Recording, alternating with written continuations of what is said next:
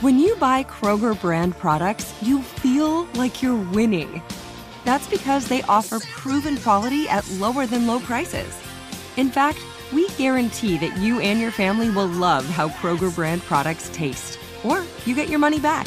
So next time you're shopping for the family, look for delicious Kroger brand products, because they'll make you all feel like you're winning.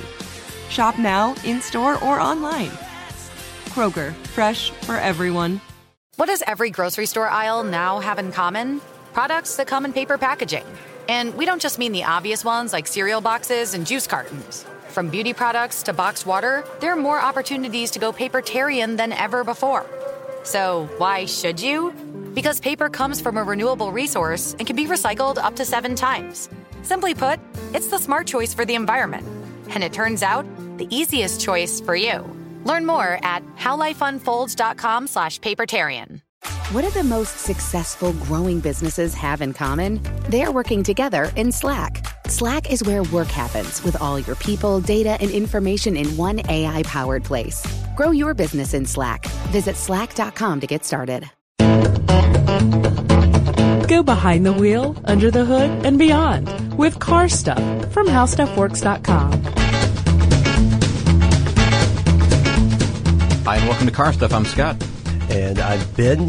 We are joined, as always, with our super producers, Noel, the Resurrectionist Brown, and Dylan, nicknamed TBA Fagan. You saying he's a resurrection man?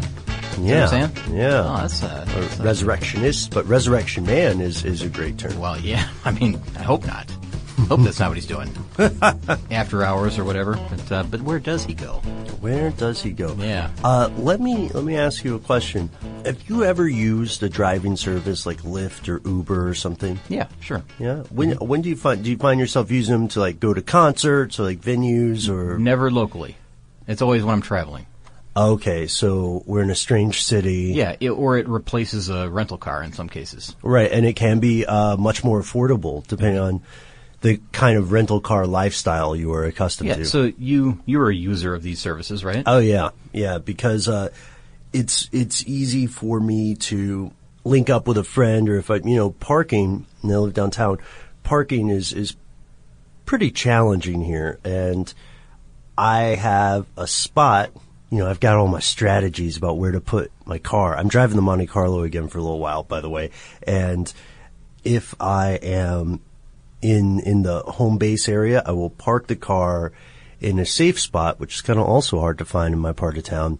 And I'll walk a lot because it's exercise. But if I'm going somewhere where transportation is required and it's in town and there isn't decent parking, by which I also mean affordable, then yeah, man, $4 for an Uber ride is going to be way cheaper than $15 to park. Yeah. Yeah, exactly. Or even valet service or something where you get a tip at the end or whatever. Yeah, and not only that, I get a lot of anxiety about parking downtown. I mean, I'm thinking about it before I leave my house up in the suburbs. Like if I'm headed down here for an event or to a restaurant or whatever it would be, I'm honestly like just going through my head like what's in the area, how tight is that parking structure going to be? Yeah. If it is a valet only thing, is there a self parking option available? And if so, how tight is that going to be? Where are my $2 to $5? It's crowded. Cash. Yeah, exactly right. So yeah. So I know that you're a much more frequent user of that type of thing than I am. I do find myself in situations where it just financially is a better choice. Mm-hmm. And, like any other ride service, the people who drive are typically pretty interesting too. So it's entertaining to hear their stories. To always hear like what's the craziest fare you ever had, what's the weirdest thing you said, stuff like that. And people are pretty forthcoming. Yeah, yeah. I mean, it's always interesting to talk to, in the past, taxi drivers, but now it's the Uber drivers, the Lyft drivers, because they're the ones that come in contact with everybody. And I bet you, ladies and gentlemen, some of you out in the audience have driven taxi cabs in the past or present, and many may be driving Uber or Lyft or some other equivalent service now. Yeah, might be listening to this podcast while they're driving for that service. It's quite possible. If you are, I want to go ahead and preemptively ask you to send us an email with your stories because we are all ears, or in this case, eyes. But you get the gist. Yeah, That's not a bad idea. I mean, I bet we can get some unusual stuff, and then probably some more. For the most part, I bet it's kind of a vanilla job. Like for the most part. Yeah. Like 99% of the fares are the normal. I need to get across town type thing. But then there's that one time, 1 out of 100, where it's really something unusual, something strange happens on the way. Whatever it may be. Yeah, someone hops in and they're dressed as if they're like they're dressed in like a 3-piece conservative suit, and then partway through the ride they ask if you would like to see their jar of teeth. Man, no. Oh man, yeah. Like, did you know that I'm the Tooth Fairy? Yeah, right. Oh wow. So they say it in a reasonable voice. That's the scariest. All right. So the thing is that a lot of these rideshare services seem set to continue. They're growing. And people have their favorites and people have their problems with certain ones, but they're not only growing, they're evolving in the service they deliver. And something that we've been hearing a lot about is the rise of autonomous vehicles and like self-driving vehicles in this kind of field. Sure. Yeah. So autonomy, and we're seeing just the very hints of this, the very beginnings of this whole thing. It's going to come through in waves. We're not anywhere close to fully autonomous vehicles for everyday use for everybody at this point. We're still, they love to say a decade out, but it's probably a little bit longer than that. Maybe a decade in some European countries. Maybe. But the U.S. is huge. And we're talking like full-on autonomous vehicles. Right. No driver input at all, really, other than here's where I need to go. We have right now what we have is kind of like the in-between. It's like the early baby steps version of the whole thing. So we've covered so many of these advancements along the way, and sure. I like every time we talk about this, I like to say that. Remember how when we started this podcast, it was back in 2008, I think it was. Oh man! And we were convinced that there's just no way that self-driving cars would be around, and then the whole world changed. Really, that fast. Yeah. We've only been doing that. We've been doing this for 9 years. I say only. That's a long time, but it's changed so much that, of course, you can't say that you're a believer. It's happening right now. It's really happening. And this is the subject of our episode. It's pretty tough to predict the future, no matter how easy your local Madam Bell or whatever makes it sound. The issue here is that with such a profound change or potential for change, there also come many, we don't have to call them consequences, but let's call them results or ripples. These things are part and parcel of such a big change, and a lot of people have not considered fully a lot of things.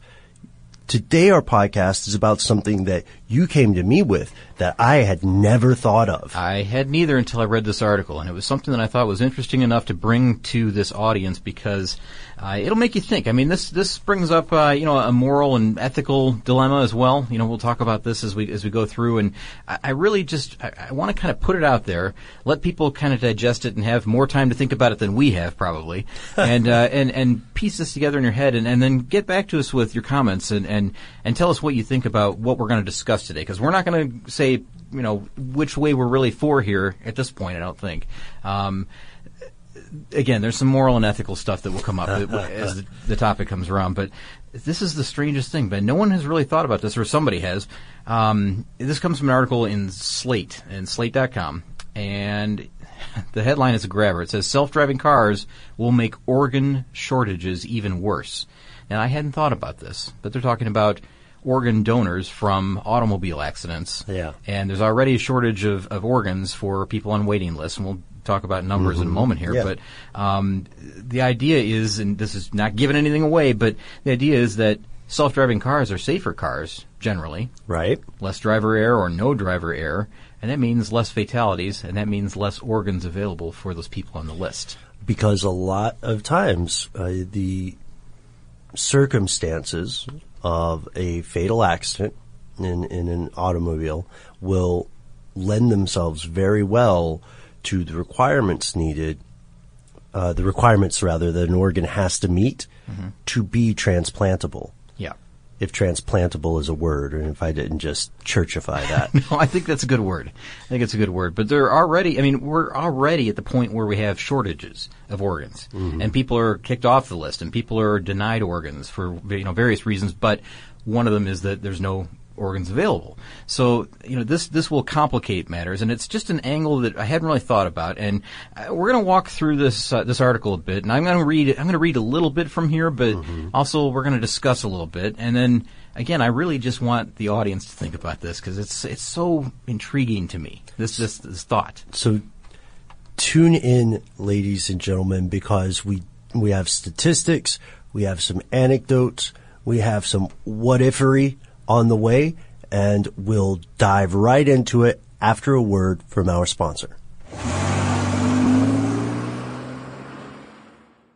You're a growing business, which means you need every spare hour you can find. That's why the most successful growing businesses are working together in Slack. Slack is where work happens, with all your people, data, and information in one AI-powered place. Start a call instantly in huddles and ditch cumbersome calendar invites. Or build an automation with Workflow Builder to take routine tasks off your plate. No coding required. Grow your business in Slack. Visit slack.com to get started. If you use paper, you're a human. But if you choose paper, you're a papertarian. Someone who lives a paper-based lifestyle because it has a positive impact on the planet. And also because it's the easiest choice you'll make all day. Seriously. It's as easy as reaching for boxed instead of bottled water. It's as easy as opting for beauty products that come in paper packaging. It's as easy as grabbing eggs in a cardboard container. And that's all in one trip to the grocery store, which, if we're being honest, you were planning to go to anyway. But paper isn't just an easy choice. Papertarians know that it's the smart choice, too. Because paper comes from trees, a renewable and sustainably managed resource. And paper products are designed to be recycled. In fact, when you choose products that come in paper-based packaging, those fibers can go on to be recycled up to 7 times. So why wouldn't you go papertarian? I'll wait. Learn more at howlifeunfolds.com/papertarian. Get emotional with me, Radhi Devlukia, in my new podcast, A Really Good Cry. We're going to talk about and go through all the things that are sometimes difficult to process alone. We're going to go over how to regulate your emotions, diving deep into holistic personal development, and just building your mindset to have a happier, healthier life. We're going to be talking with some of my best friends. I didn't know we were going to go there on this. People that I admire. When we say listen to your body, really tune into what's going on. Authors of books that have changed my life. Now you're talking about sympathy, which is different than empathy, right? And basically have conversations that can help us get through this crazy thing we call life. I already believe in myself. I already see myself. And so when people give me an opportunity, I'm just like, oh, great, you see me too. We'll laugh together, we'll cry together, and find a way through all of our emotions. Never forget, it's okay to cry as long as you make it a really good one. Listen to A Really Good Cry with Radhi Devlukia on the iHeartRadio app, Apple Podcasts, or wherever you get your podcasts.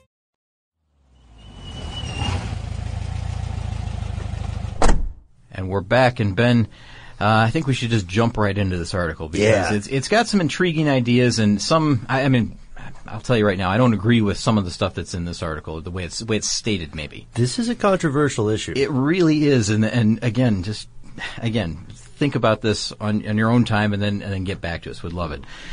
So here's where it starts. It starts out talking about the very first organ transplant, the first successful one. The first successful recorded kidney transplant was back in 1954.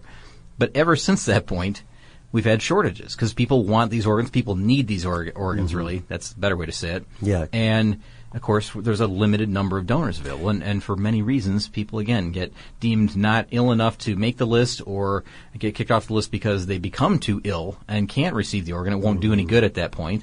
There's just a lot of reasons that you might be kicked off of the list. But that list is growing. Right. Currently, around 6,500 U.S. residents die waiting on an organ transplant each year, and that's not counting the other 4,000 that are removed from the waiting list because they are deemed not even for moral or ethical reasons, just because they are ill. Their hardware, the other hardware, if you want to look at it like a vehicle, The other hardware is too physiologically damaged for it to be worth the time. By way of comparison, this would be an equivalent death toll to 22 jumbo jets crashing every year. Holy cow.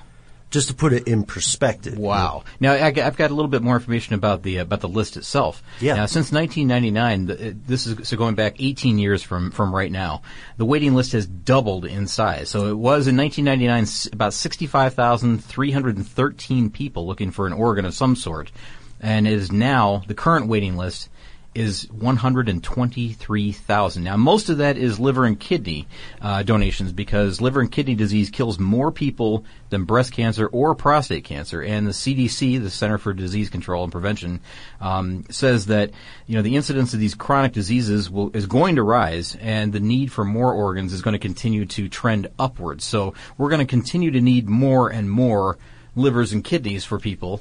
I know there's other organs that are transplanted too, heart, lungs, Hearts, things like that. eyes, but liver, cornea. Well, exactly. But liver and kidneys are the number one thing. And we'll talk more about those in specific in just a moment here. But sure. But how do the self-driving cars factor into this? Now, we already kind of hinted at this whole thing, and maybe not the self-driving yet. Let's just talk about how cars factor into this whole thing, because it's not something that I had really put together, and I don't know why I hadn't, because when you go to the DMV or whatever your driver service place is, they always ask you if you want to be an organ donor every time. And sometimes they'll kick a little off the price of your processing fee. Well, they will? They used to in some places. I don't know if that's still possible or still true or not. That's interesting. Huh. Well, I'm thrifty, brave, clean, and reverent, right? With an emphasis on the first. So the idea to me of, I remember being a young driver and seeing, I can't remember if in my state it was something where you got a discount or if it was just vote your conscience. Mm-hmm. Because I remember one time there was a reduced fee, and then another time there was not. And when there was not a reduced fee, I said, you know what? I'm going to be a safer driver. I'm going to keep all these bits of me together in this one Ben Bowlin thing. I don't need to be part of someone else's life just yet. In the one Ben Bowlin bowl. Yeah, exactly, right? We'll keep it with the original packaging. Well, the truth about this whole thing is that automobiles and people that die in automobile wrecks are one of the most reliable sources for healthy organs. They count on organs and tissues coming from drivers that are killed in these accidents, and that's horrific to think about. But each year, every single year in the United States, 35,000 people are killed in automobile accidents. Yes, and 1 in 5 organ donations comes from the victim of an accident, the car accident. So 1 in 5. So we're counting. This is 20%. That's a pretty big percentage, really. I mean, when you consider all the other ways that you can expire. That's a huge group of donors that potential donors, I should say. They're always potential donors until the event actually happens, right? So they're with the understanding that 20% come from this source, which is drivers, and drivers are, well, I guess maybe in fatalities. I got a number here that I'm looking for right now as we're talking, but I think it's something like. Oh, and I found it, Ben. It's 94%. So an estimated 94% of motor vehicle accidents involve some kind of driver error. Now, before we continue, I don't want to get too far away from this. Let's just spell out the reason, the somewhat morbid and gory reason that accident victims are so valuable for organ donation. Okay. Here's the reasoning. So roads are actively monitored by emergency services, by law enforcement, firefighters, EMTs, and so on. And this means that if a fatality occurs, there are going to be people, professionals on the scene who can transport someone, or in some cases even keep them alive long enough, doing their best, of course, not organ harvesting, doing their best to save the person. And that presence severely reduces the amount of time needed to move this out. So it's all ultimately a question of time of death. So you typically someone will roll up on a scene within minutes of the accident happening, and that means that the organs are still viable for transplantation, right? That means that they're able to safely do that. It's kind of there's an expiration point where the blood flow hasn't been to this organ for X number of minutes, and it's no longer safe to use or for use in somebody else. But that's a good point. That it's so quick that somebody is on top of that scene.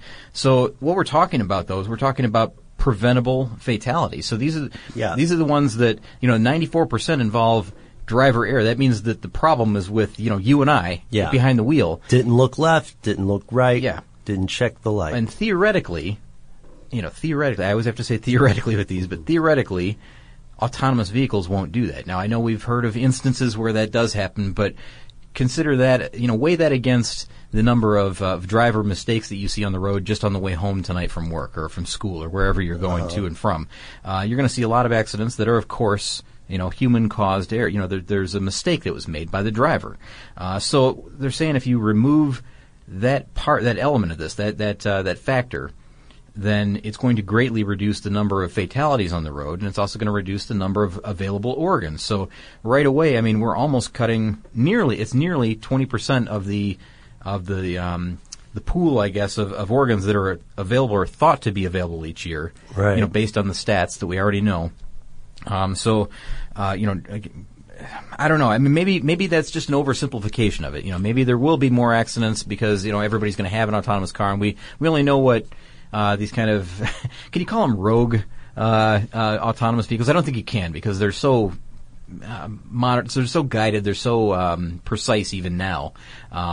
Somebody's there with them. They're inside the vehicle at all time. I know that doesn't stop all the wrecks, but what my point is that there's really only a few truly autonomous vehicles on the road right now, and those are the ones that are licensed to be there specifically for testing. Yeah, it's all R&D. What's it really going to be like when there's, again, 70, 80% of the vehicles on the road are autonomous, or 100% of the road? That's tough that's so far out, though. I would say the problems begin, let's keep 20% is a good number. I would say that issues arise as soon as it hits even 20 or 15%, because the way that we've talked about this in the past, the way that we have predicted or speculated that autonomous vehicles would roll out would be in first city neighborhood, then city networks, and then maybe in some cases expanding regionally. So small releases. Small releases, yeah, small releases. And the problem with that is it creates a boundary and a border. There's no way for every vehicle to automatically turn autonomous. So I still see a lot of accidents occurring, at the border. Let's say, Austin, Texas was, somehow passed a thing where everybody has to drive an autonomous car, right? Okay. I imagine most of the people in Austin, Texas would be livid because that's a lot of overreach, right? Sure, yeah. But let's just say it happens anyway. They caught everybody on a good day. And now they all have these autonomous vehicles. But you had to pick Texas. But what about maybe not the best, but I picked Austin, so it balances out. Oh, sure, okay. But maybe they, or it doesn't matter, any town, you know what I mean? I know what you mean. Indianapolis. I'm just ribbing you, okay? All right. Okay. We're still cool? We're okay. We're all right. No, we're cool. We're work friends. Yeah, that's right. So the point being that Scott and I are actually friends, but the point being that the accidents will occur in that gray area where like with most cities, a lot of people work in Austin or Indianapolis and live outside of it, where they wouldn't have to have an autonomous vehicle. So you see the problem as being when a driver interacts with an autonomous vehicle. Yeah.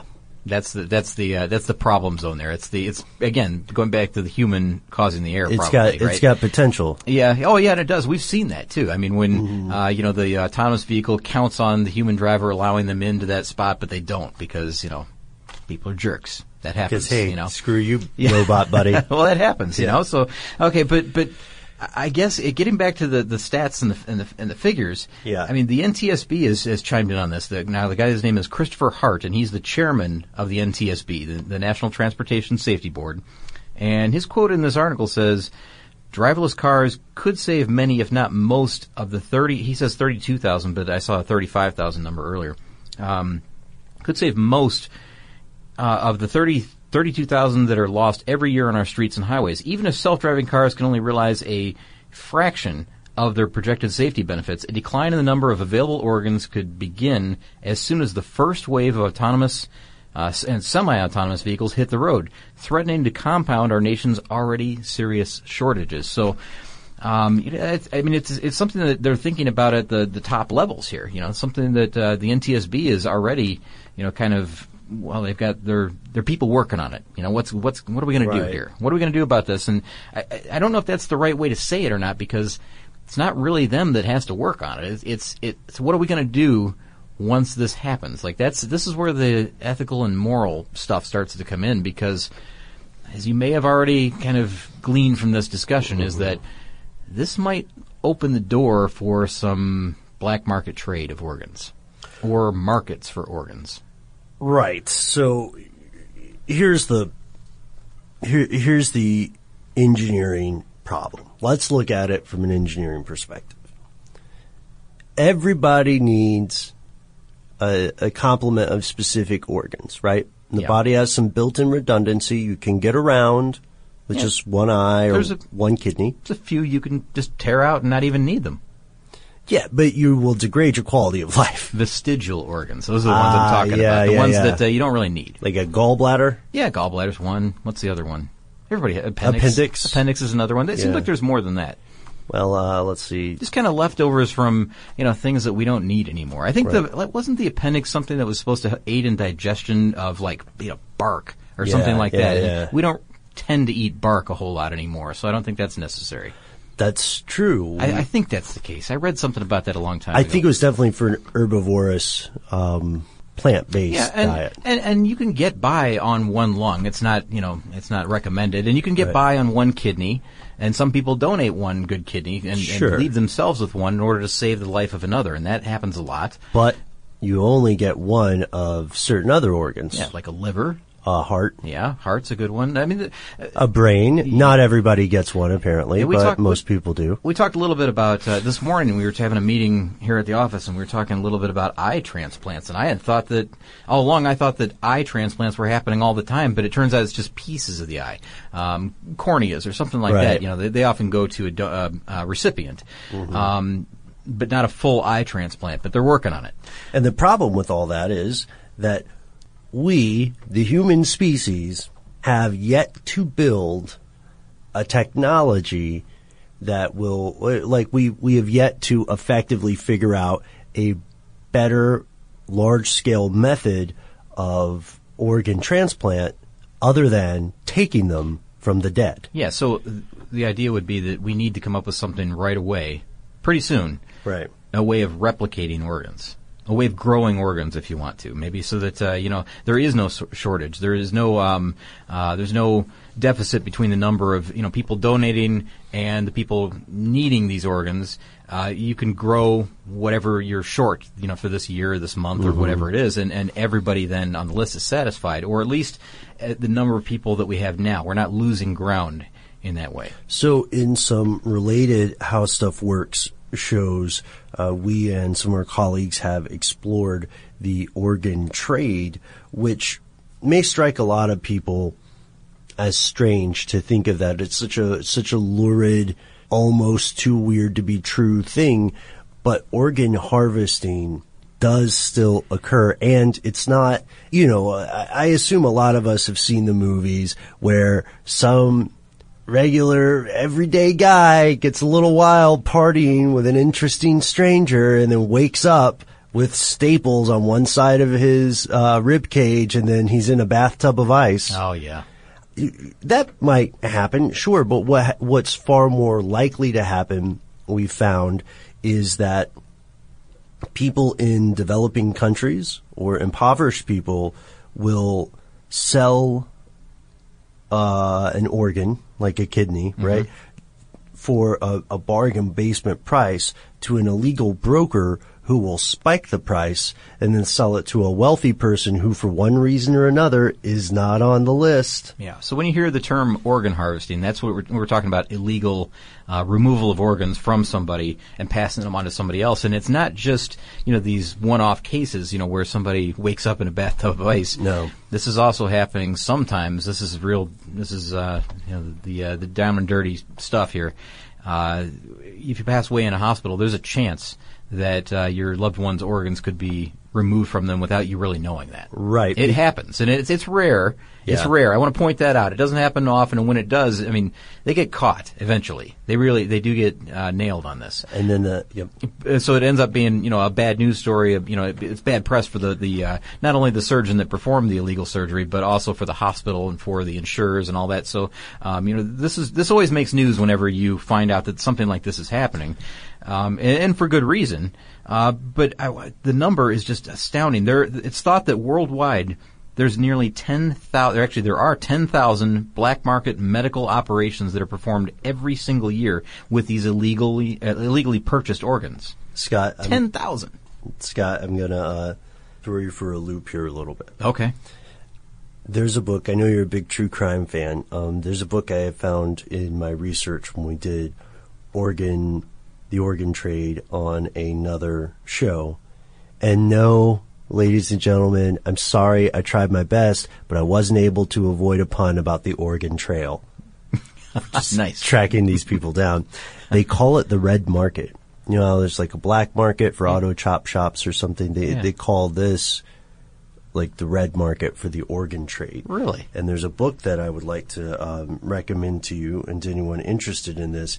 It's called The Red Market, and it's by an author named Scott Carney, Carney. Okay.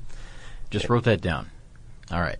The red market. Interesting. I had no idea that there was another term for it, because you always hear it described as black market because it's a black market sale of something illegal, something right. that they're not supposed to have, but they do. And the thing, you're right about it exploiting poverty in some situations, because people, you offer somebody who's really, really down on their luck or has nothing and they've never had anything, but they've got two working kidneys that, somebody who's very wealthy would love to have, just 2 towns over. And somebody kind of, is the go-between, I guess, what would you call that? The liaison between them, and says, you know what, I'll give you $5,000 for that kidney. And that looks like a pile of money to somebody. But it oftentimes is far, far less than that we're talking about. $5,000 might be the price that they charge the wealthy individual to put it in. But the one that is being removed from, that's more money than they have ever seen sometimes or will ever see. So it's... But what do you do? And that's this is the moral and ethical thing, because now they're left with one kidney. What happens later in life if that kidney that they're left with begins to fail? Then then that was an extremely poor decision that was made early on, right, for a relatively small amount of money. And that happens all the time. It happens way more than you think. There's an HBO documentary about this, about the organ transplant trade. It's I don't even know if you can call it that really. There's I guess it's more like the red market stuff that you're talking about. Yeah. So you're absolutely right. People can game these waiting lists if they're wealthier. You can travel to countries with lower restriction, less rule of law. You can also just go to different centers, perhaps, and get on multiple lists. Now, here's the thing, Ben. This article, remember I said I don't agree with everything that's in this article? Yeah. I want to talk about something that this article brings up. There's a few things here, but let's do it after a quick word from our sponsor.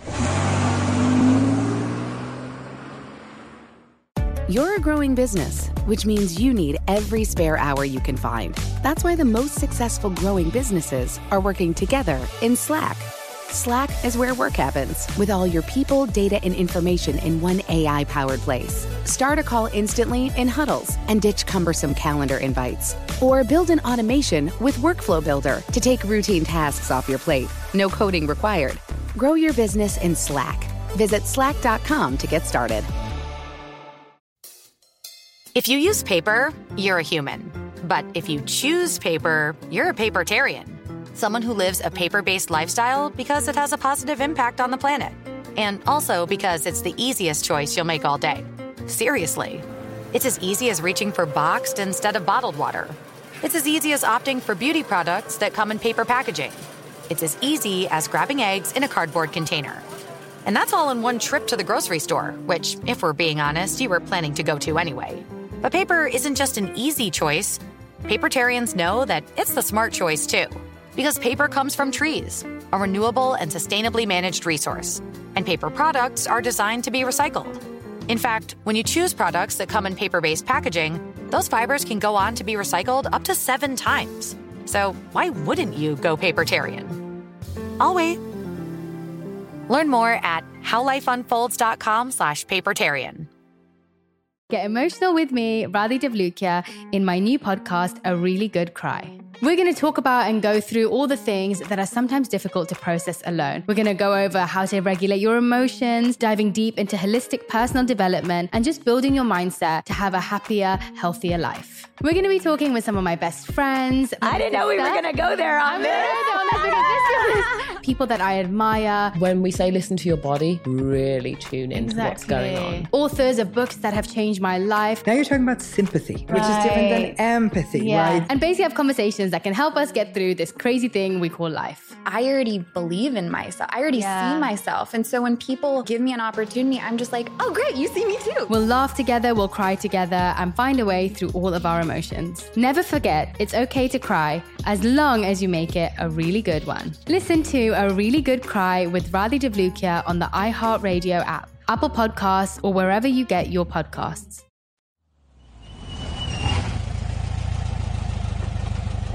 Good call, Scott. Good save on the sponsor break because I was getting into it. You know, you can tell because I start just gesticulating and gesturing about stuff, even though no one can see it. Yeah, you're except jacked for us. About this topic. You're jacked. Yeah, man. If you could say that about organ transplant or thievery, I guess. Well, it's fascinating. It's a hidden thing, but also it's incredibly controversial, problematic. And you mentioned before the break that you have some disagreements. I do, because this article, there are paragraphs that start out with stuff like this, and I just can't get my head around this. Maybe that's the problem. Maybe I just need to think about this more. But like this article or this paragraph here starts out with, the most straightforward fix would be to amend the federal law that prohibits the sale of most organs, which would allow for a development of a limited organ market. Now, you're talking about amending the Constitution, the federal law that prohibits the sale of organs. Now, this is something that we've had in the United States since about 1984. There was a law that was passed that bans the sale of organs in 1984. I mean, we're talking about, again, the sale of organs for profit. I mean, you can't harvest the organs from somebody, sell them off to a medical school or whoever's doing these illegal surgeries. That means that if you're caught in the process of either selling or buying these organs, you're in big trouble. I mean, it's a U.S. law. That's something that's been on the books since 1984. They're saying, hey, well, we're in 2017 now, and these self-driving cars are going to greatly reduce the number of our pool of donors. Mm-hmm. Maybe we should consider amending that so that, you can sell organs again in the United States. I just don't. Yeah, I see what you're saying. I don't know. I'm torn, man, because where are you, before I interrupt, where are you coming from? Well, I mean, again, I think that, again, going back to the books that I read, and this is probably where I'm getting a lot of this, so you have to weigh that into this decision. But I see this as turning into people again starting to illegally harvest their organs from people that don't necessarily want them harvested. I mean, the same thing happened when you could sell skeletons to medical schools for learning purposes. Mm-hmm. An articulated skeleton that you could put together and sell for a huge profit. That led to a lot of people offing other people to get their skeleton. Or digging up like new graves so that they could then articulate that skeleton and sell it to a medical school. It's just some horrific things can happen. It's not saying that it will, but I'm saying some things like that can happen. It's a consequence of amending something like this and saying it's once again it's something that we're not going to frown upon quite as much. Yeah, one of the concerns was that people's organs might be treated like, quote, fenders in an auto junkyard. Mm. Okay, I see a couple of different angles to this. One, my cursory instinct, in a world where everyone is treated fairly, is my cursory instinct is, hell, man, it belongs to you. Do what you want with it. Sure. You know what I mean? Yeah. I don't want to be like someone who tells somebody not to sell their car radio, but in this case, the thing is a little more complicated because no matter how much liberty we want to give people or ownership over their own bodies, what we run into is the fact that the same people who are gaming the system as it exists today are more than capable of gaming the people who would consider selling their organs. Yeah, and I want to get this out there. I'm not against somebody who's willing to give up a kidney or willing to give up whatever organ that they can to help somebody else out. That's not what I'm getting at. What I'm getting at is that somebody could take that from you. Somebody could then see that as a potential profit for them. Right now, in the United States at least, it's impossible to, well, I shouldn't say impossible. It can be done, but it's a lot harder to sell an illegally begotten kidney or liver or lungs or whatever. I mean, the questions will be asked most places. If you show up at the door and you've got, the big cooler there in your hand, with the big red or the big red cross on it, you might want to find out where you got that human heart. That's true. But in a situation like this, like they may say, like, well, someone gave it to someone decided that it's worth $2,500 to me or to them rather, and that's how I got this kidney. We did the deal right outside. Yeah, and that happens. I mean, it happens right now in other nations. I just don't know. I mean, you can find entire villages. We haven't seen it here in a long time. We haven't seen it here in a long time. We hope that we're being pretty clear about what those concerns would be. Gaming a system to take advantage of people at a massive profit margin. That's the other thing. At least now in the illegal market, the profits are massive. But of course, again, this is not the majority of all these operations, right? Mm-hmm. And there are, to Scott's point, there are wonderful people around the world who are donating to save a sibling, right? Yeah. Or a spouse, a relative, a loved one. They're doing it of their own free will, not because they are being threatened with being crippled financially. And in a safe, responsible way, and in a very, I guess, monitored and clean, facility. Typically, I mean, you're going to find that it's done in the appropriate way. And think about this. I mean, people. They don't only give up like kidneys and whatever else they can give up from their body that would help somebody else. Whether it's blood plasma, could be bone marrow. Yeah, could be a sperm donation, could be an egg donation. Sure. People have been doing this for long, and I have no problem at all with any of that. I really don't. What I have the problem with is when you then become like a target for somebody, right? That they can then profit from that. So it's not so much. Again, we're still talking about, I guess, the red market trade. It's still not because if it's regulated, if it's something that people are willing to do, again, fine, that's fine. But that's the other thing, man. A lot of times people hate regulation. So someone will be okay. Here's my concern. Here's my bottom line concern, ladies and gentlemen. I think many of you can agree with me. The We Buy Gold industry has exploited a lot of people, right? Mm-hmm. And it's not illegal, right? They're doing exactly what it says on the tin, at least here in the U.S. Sure. For people outside of the U.S., what we're talking about, you may have this kind of thing in your neck of the global woods, but we have a thing here in the States where people will offer to buy old jewelry or, rings, coins, things like that, anything made of gold, and they'll buy it for a relatively low price, usually a really low price. Sure, pennies on the dollar. Yeah, and then they will melt it down or sell it by weight for what it's actually worth, plus a profit. But you go into that knowing that you're not going to get the best deal, really. Right. You're willing to for that trade-off because you just want rid of the item and you want a few dollars in return. Right, and it's legal, so you're sacrificing profit for convenience. Yeah, but I mean, you're doing that for an organ. What if there is a we buy kidneys, we buy livers? Well, it may happen. Come on down to Crazy Dr. Mike's. right away I don't like it just based on the name of the place. Crazy Dr. Mike. All right, so Ben, I got a couple more scenarios that I want to lay out here, Okay, and I think I can go through these kind of quickly, Sure. but there's 3 more points here that, again, varying degrees of do I agree with this or not. And first one, no. Just to tell you where I stand on this one, but they're asking, what would an ethical fix to an organ transplant shortage look like? So the idea here is that this is kind of crazy. You may have mixed feelings about this too. So when you go into the DMV, as we talked about earlier in this episode, and you have to check the box to say that you want to be an organ donor. Well, what if instead of that there was a presumed consent rule? That you had to opt out instead of opt in? Exactly right, yeah. So, when you check the box, that's saying, no, I don't want to be. But if you don't bother to check the box, then you're automatically in. And that would lead to a huge increase in the number of people that become donors, because right away a lot of people just don't simply want to do it, or they don't take the time to read through the paperwork and fill it out. They would, but they don't. They're just flipping through, where do I sign? Yeah, and so right now we have an opt-in system, but this could become an opt-out system, which would then open up a larger pool of potential donors. Completely disagree. Yeah. And here's why. Because somebody...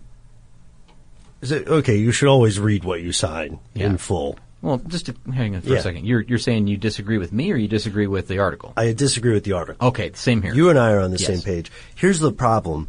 A lot of people... I'm not saying the majority of the world or anything, but a lot of people, due to their spiritual beliefs, they can't have their corpse violated, and it's seen as a violation. So maybe it's saving someone, but it's saving someone in a way that fundamentally betrays what the unknowing donor believed. So they need to enter the afterlife whole or complete. Right. Not missing anything. Like they can't be embalmed, Well, or they can't have, stuff going taken out. Well, going back to the Egyptians, they would remove all their organs, but they would keep them with them in the tomb. So it was like they were there but separate. Yeah, well, that's just kind of a strange thing too. So, but here's one thing we're neglecting in this argument, and this comes down to like the final point here, I guess, is that if we're talking about autonomous vehicles, anyways, driving's going to be safer. So those people that never opted out or in rather. It won't really matter, because what we're talking about is autonomous vehicles saving lives. So this is maybe not the place to go. According to this article, this is maybe not the way to do it, because it won't really open up anything brand new. It'll be increasingly irrelevant. Exactly. Well, yeah, as autonomous vehicles come online. That's the thing. So it kind of discounts that whole argument anyways at a certain point. The next thing would be that there is this is interesting, benefits packages for people that do donate organs. So, there's some examples, or an example of this. In 2008, Israel instituted a benefit package for living donors that included full wage reimbursement for 40 days and up to 5 years of paid expenses for a variety of services, including health and life insurance. So it's like a health policy that you get for 5 years, plus you get time off of your job, whatever you do, with benefits, with pay, 40 days. But, you're being incentivized, I guess, in order to give this organ. It's not just a kind gesture, something that in the past, normally people would just say, well, my cousin needs a kidney. Of course, I'm going to give him one of my working kidneys. Otherwise, that person's going to die, and I can live with one.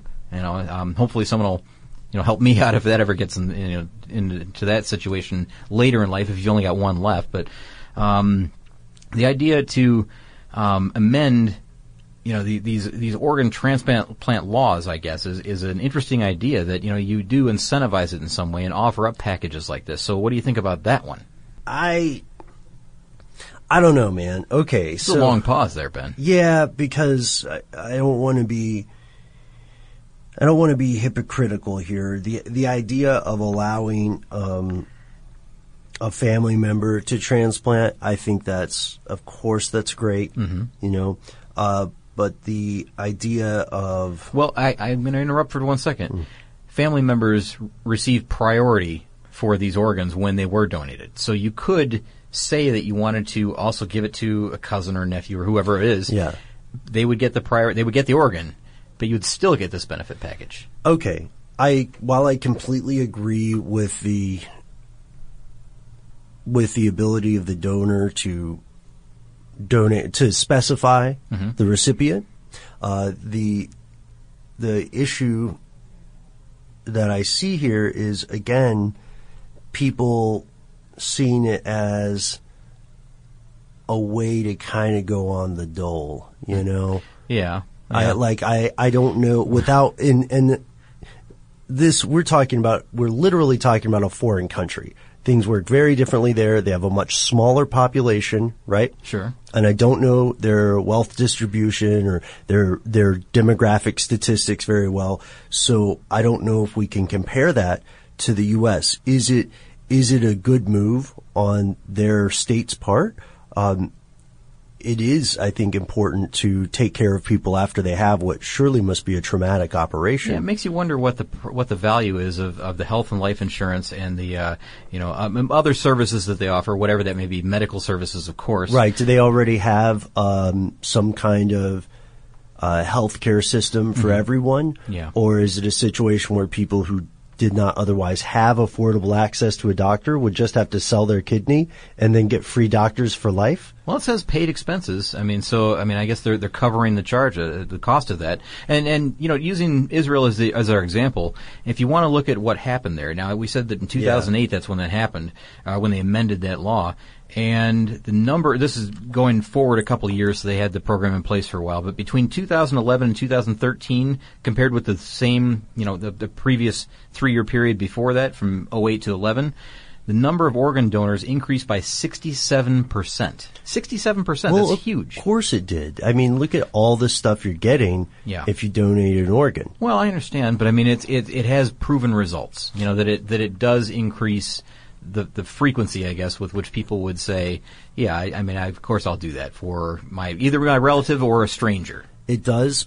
My hesitation is because I feel like I would need more information to really, really make up my mind. So the first one, don't like it. Second one, need more info. Well, a paid donation system like this would be a lot more complex to set up, so it'd be a difficult thing to enact, I guess. And this one doesn't take into account the autonomous vehicle thing. I mean, it's simply on its own. This is its own thing. It's addressing a current issue. It is, but it may kind of balance out what we were going to see, potentially, if these stats hold up. And as, Scott, as you said earlier, we do need to remember that while these vehicles are on the horizon, while there's potential to be there, we're looking at a pretty long time horizon here. Oh, yeah.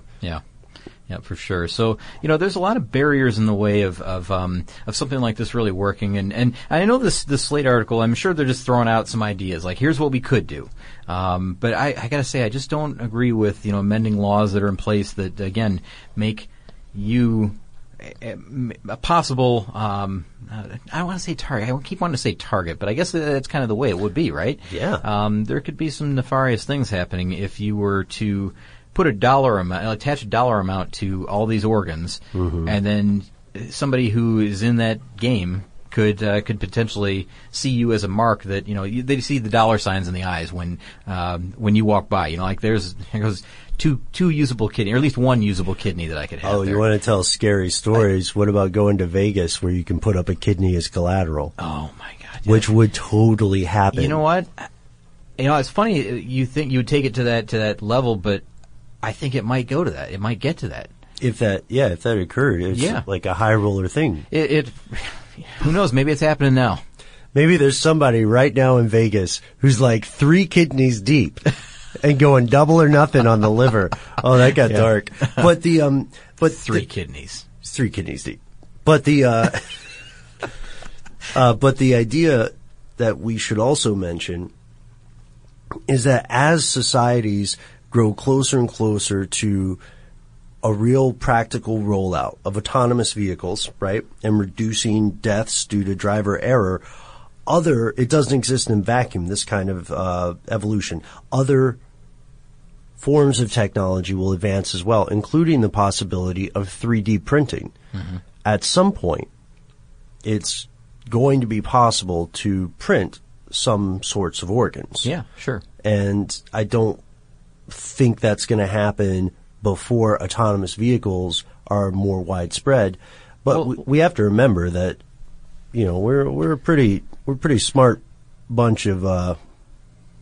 We do our best. Well, look back at like the Jarvik 7 heart. You take a look at a photo of one of those things, and it's a great big plastic, and I think there's metal in there, but it's a big pump, really. Of course, it's a heart. Yeah. But it's very clunky in the way that it looks. I could totally see something like that being 3D printed, but what we're talking about are other organs that are soft tissue that have a function. They create bile, they filter things. Right. So they have to be able to regenerate themselves. They have, there's all these other factors. It's not just a mechanical heart, because heart is easy enough to see that, it can be a pump that just functions, that just operates. I could almost see a lung operating the same way with some external device that makes it move or function. Yeah. Maybe I'm no doctor. Clearly, What? I'm clearly not a doctor, but what I'm saying is there are certain things in the human body that you can understand could be more mechanical than other things. So printing biological material, like 3D printing a liver or something like that, I see that as being a long way off. I really do. I don't know how it would function in the same way that, a mechanical heart is so easy to understand. It's easy to understand how a pump would work or how it could work.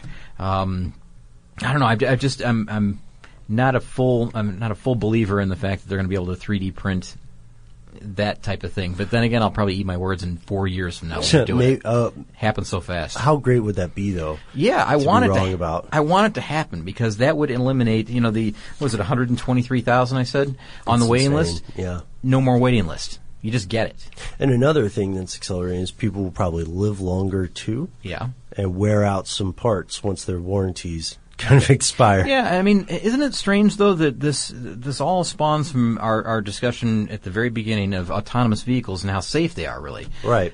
What a strange unintended consequence that it's going to create an organ shortage. And who knows what other unintended consequences may arise from a world without drivers. So we hope you enjoyed this episode, folks. Let us know what you think. This is a very interesting one.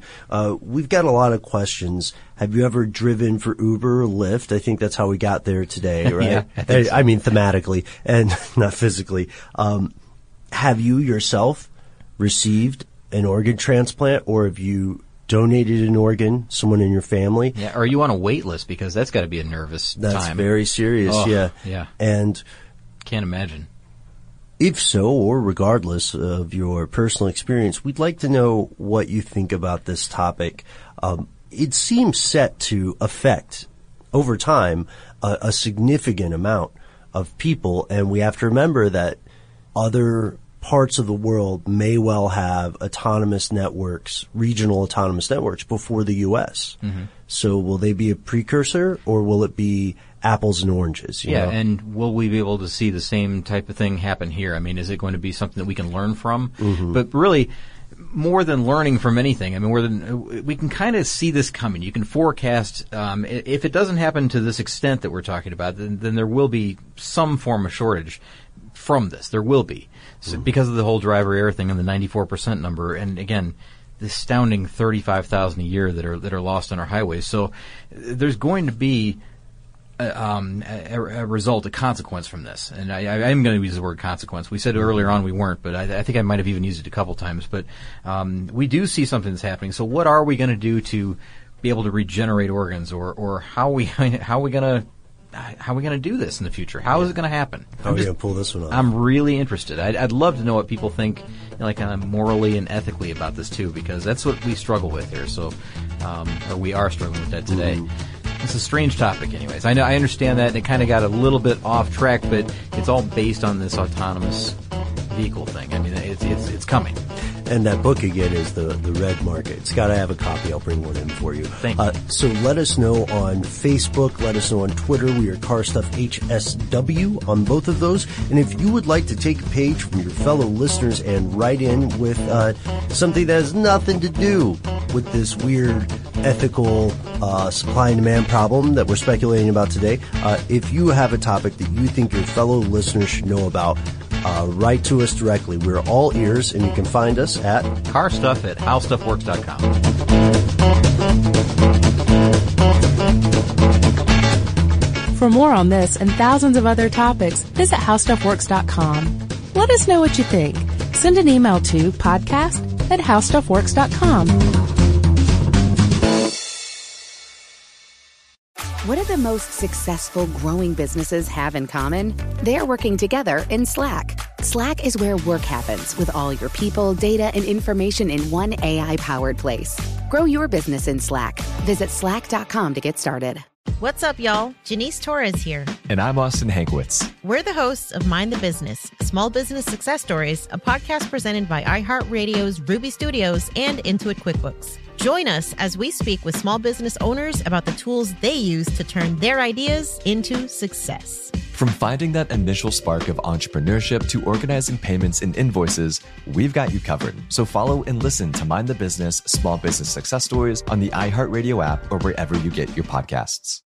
Without the ones like you, who work tirelessly to keep things running, everything would suddenly stop. Hospitals, factories, schools, and power plants, they all depend on you. No matter the weather, emergency, or time of day, you're the ones who get it done. At Grainger, we're here for you with professional-grade industrial supplies. Count on real-time product availability and fast delivery. Call, click Grainger.com, or just stop by. Grainger, for the ones who get it done.